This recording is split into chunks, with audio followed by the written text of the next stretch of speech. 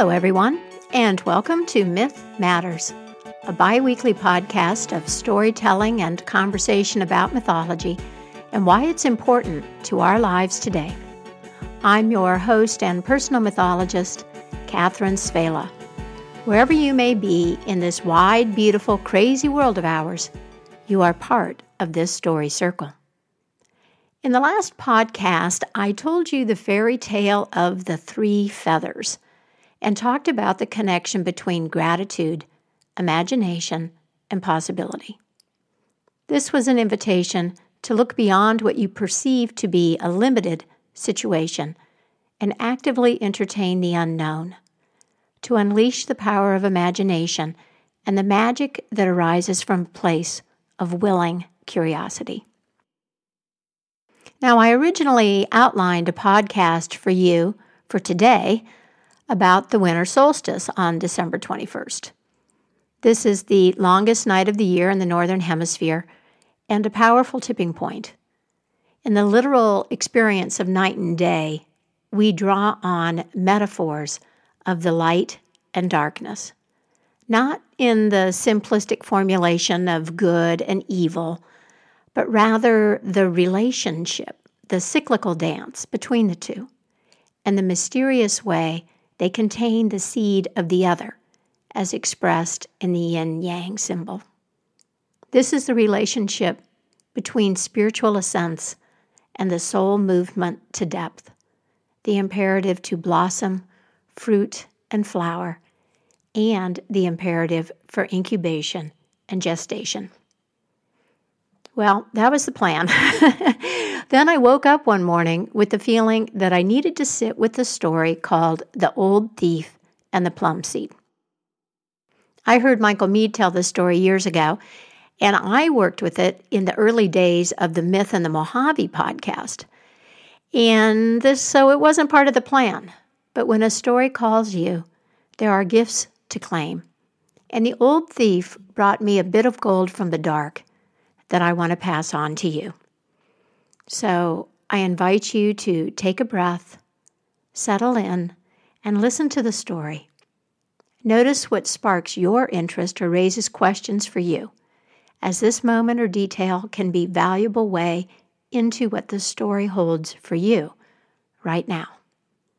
The Old Thief and the Plum Seed. Once, in a time much like this time, there was an old thief. He had stolen many things over the course of his life, and he did it with such artful subtlety that he had never been caught. His neighbors had their suspicions about him, but no one could be sure. He was so good at secrecy and the tricks of the trade. One beautiful sunny day, the old thief went to the marketplace and stole some fresh green herbs. Who can say what attracted him to them? Whether it was their color or scent, or some need he had to flavor a dish or make some medicine. But things did not go as planned. Maybe he had a moment of weakness. Maybe it was an accident. Maybe it was a moment of fate. But this time he was caught red-handed, slipping the herbs into the folds of his robe. The old thief was taken before the judge, who had often wondered if he would ever see the man in his courtroom, and a heavy fine was levied against him. The fine was awfully large for such a small infraction. The herbs were not worth that much. No one could imagine that the old thief could pay it, and, in fact, he could not. So the authorities happily converted his sentence to a long term in prison. As his jailers led him through the massive gates and down the stone steps into the gloom, the old thief looked everything over very carefully, searching for any gap, the slightest weakness in the thick walls. Alas, the place was tight as a drum and presented no hope of escape. Days and weeks passed. The old thief was alone in his cell in the darkness, his solitude interrupted only by the arrival, twice a day, of his meals. One day, when the jailer came down the stone steps with his morning meal, the old thief was standing by the heavy door. "I must talk to the king," he said, "without delay."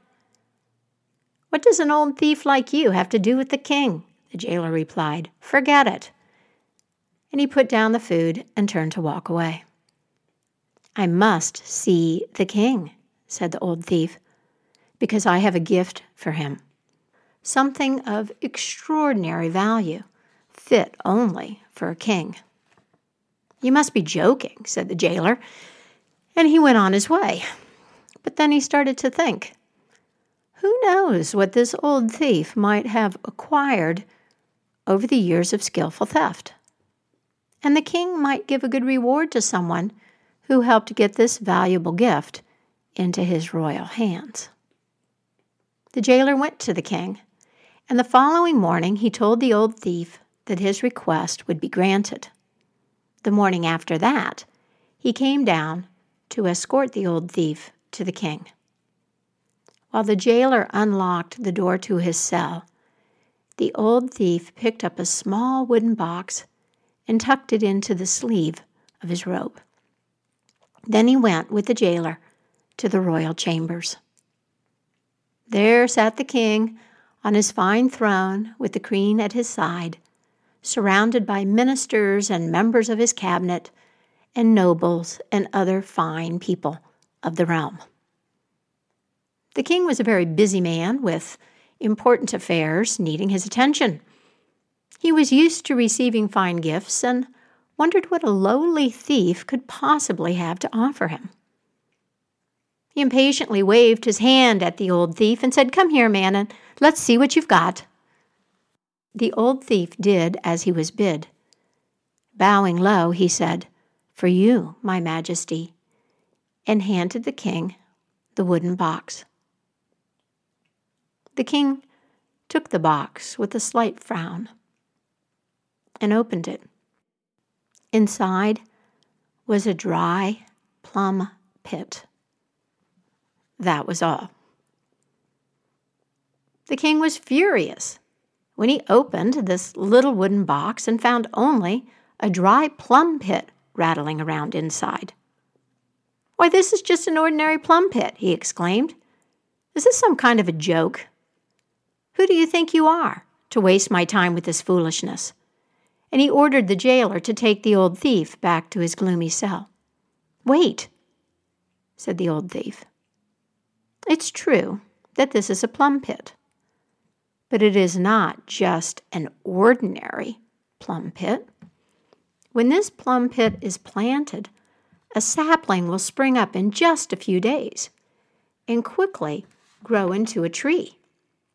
And in just a few days more, flowers and then fruit will appear, and these will be plums of gold. Whoever plants this tree will reap a golden reward and be wealthy all of his days.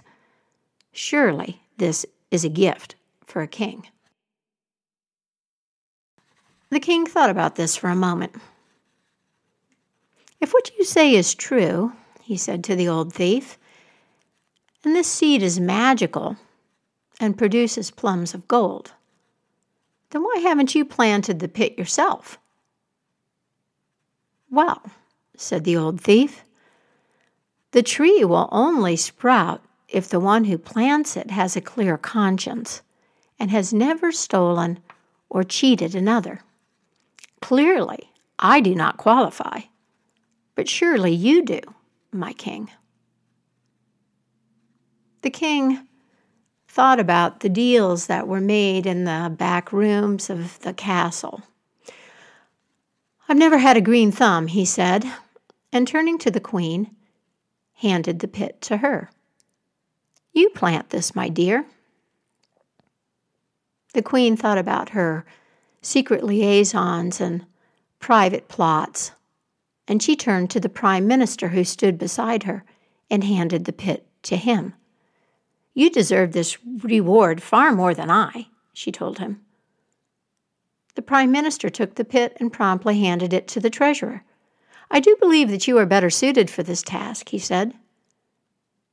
The treasurer gave a slight smile, or perhaps it was a grimace, and handed the plum pit to the Minister of War, who handed it to the chief jailer, who handed it to the Minister of Justice. And so it went until the plum pit passed through every hand and ended up again with the old thief. "Apparently, there is no one here qualified to plant this plum tree," he said, "although I am the only one in jail." The room was very quiet. At last the king said, "You have given us a gift today, a gift for the entire realm." He called the ministers together, and they all pitched in to pay the old thief's fine. The old thief carefully placed the plum pit back into the old wooden box, shut the lid, and placed it in the folds of his robe. "Can that pit really produce golden fruit?" the king asked him. The old thief smiled and walked away a free man. And that's the end of the story. Now, let's take a look at several of the players in this story. First, what do we make of the old thief? He seems to have had a revelation about himself and his situation during those long days in a dark cell, but we don't have much information about that process. So let's consider his actions and the trick that he played. It was a trick, don't you think, on the king and his court, and how he orchestrated his freedom. The old thief behaves like the mythic figure or archetype commonly called a trickster. Every mythic personage is an imaginal perspective, a particular way of viewing the world and life that contains a set of possibilities. And this is true of the trickster. Now, earlier this year, I created several podcasts for you based on gods and goddesses in the ancient Greek pantheon and explored the way of being and the life perspectives that they personified. For example, Aphrodite, the goddess of love and beauty, introduces us to a life devoted to beauty, sensuality, sexual expression, and love for specific persons, places, and things. In the case of the trickster, there is a restlessness fueled by appetite and curiosity, and a creativity that finds opportunity in everything, because he is not limited by convention, expectations, or dualisms. Destruction and creativity, a dualism we rely on frequently. Well, these are not different phases in the cycle for trickster. They are the same thing. Tricksters are an important part of myths and mythological pantheons around the world because trickster energy disrupts the status quo, thereby instigating cultural and personal renewal. The trickster opens the door to change by initiating a creative evaluation of our circumstances. The disruption is often uncomfortable, even frightening, because it shakes our complacency and calls into question our cherished perceptions of self and community identity. The neglected aspects of our lives, the questions that we resist posing, let alone answering, rise to the surface. Right now, everywhere, in every corner of the globe, an aspect of life, I see the trickster energy at work, pushing us past old dualities and oppositions, revealing the dysfunction in our ideas and the corruption in our institutions, pushing us then toward the creation of something new. Will the building of new walls, for example, inspire a world in which the current concept of walls is meaningless? Tricksters play tricks, and these tricks involve breaking the rules, usually lying, cheating, and stealing. One result of these tricks is a more conscious examination of the rules and the authority behind them. This examination might lead to a reaffirmation of the rule that strengthens the commitment to uphold it. It might lead to a refinement of the rule, to an admission of nuances and complexity. It might lead to a new rule.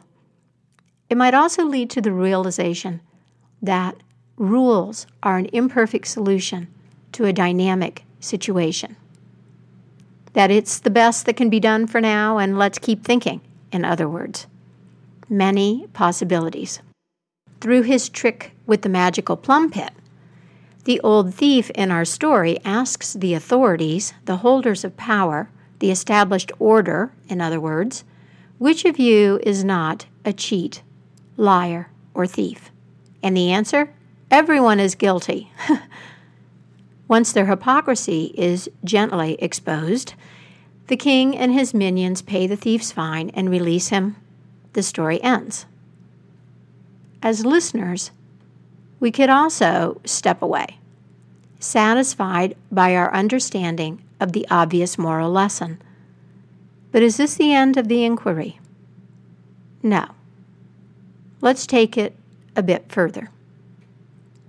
The trickster, the old thief, did steal things from his neighbors. Was this always harmless?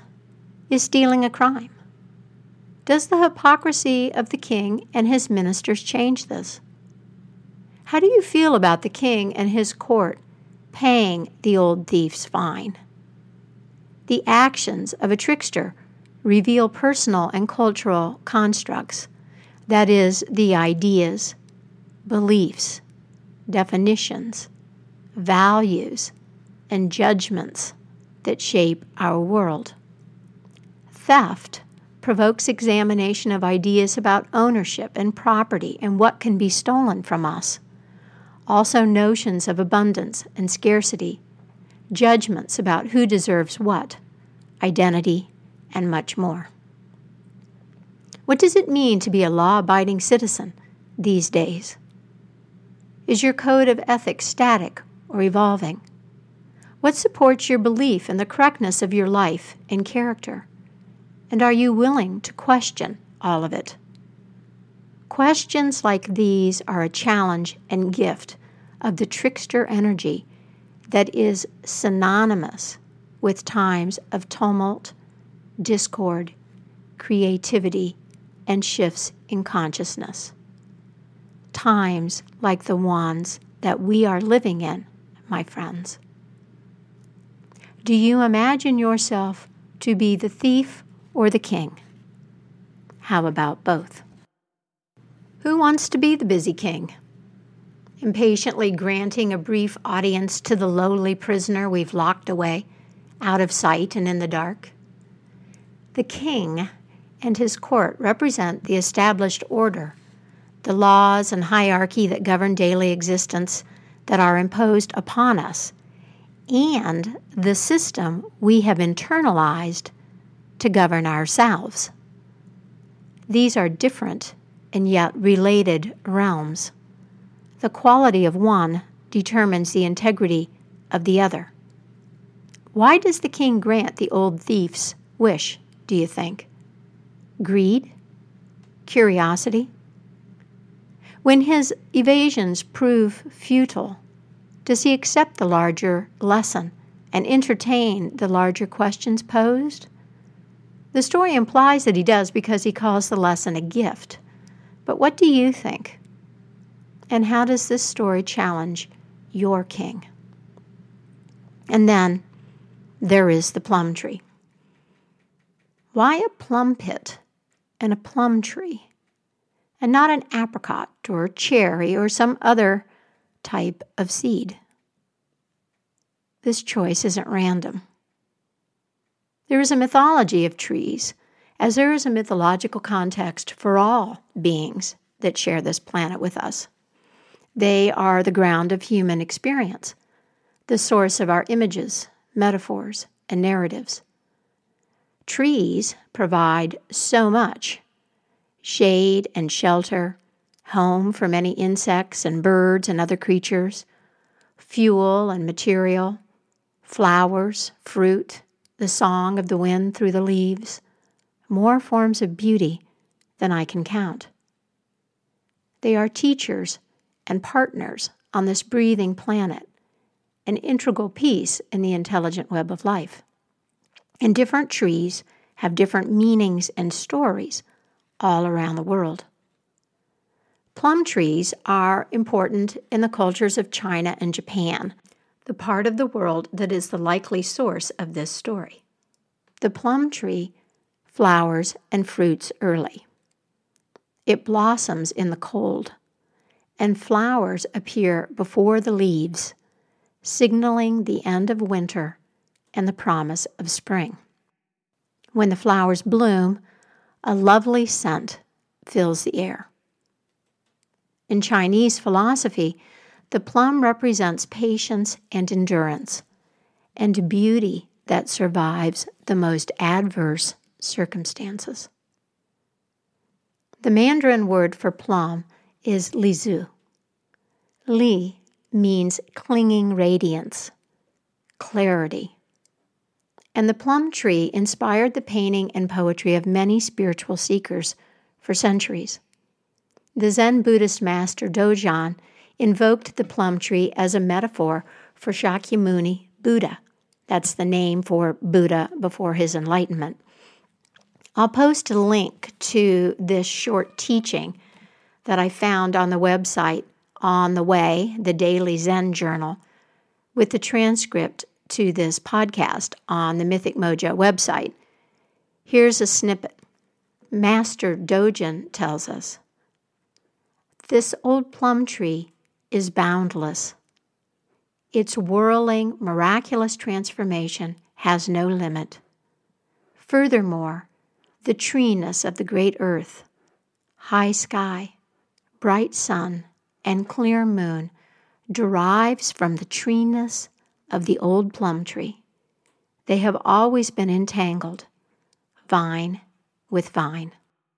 Another Chinese teacher who was infused with trickster energy, like our old thief, was the philosopher sage Lao Tzu. Lao Tzu lived in 6th century China, and he is the accepted author of the Tao Te Ching, the central text in Taoism. Mystery surrounds his life. The details were not considered important enough to record for many years, and much of what exists today is legend. According to one myth, Lao Tzu was born under a plum tree, and he took his original birth name from the tree, Li Er.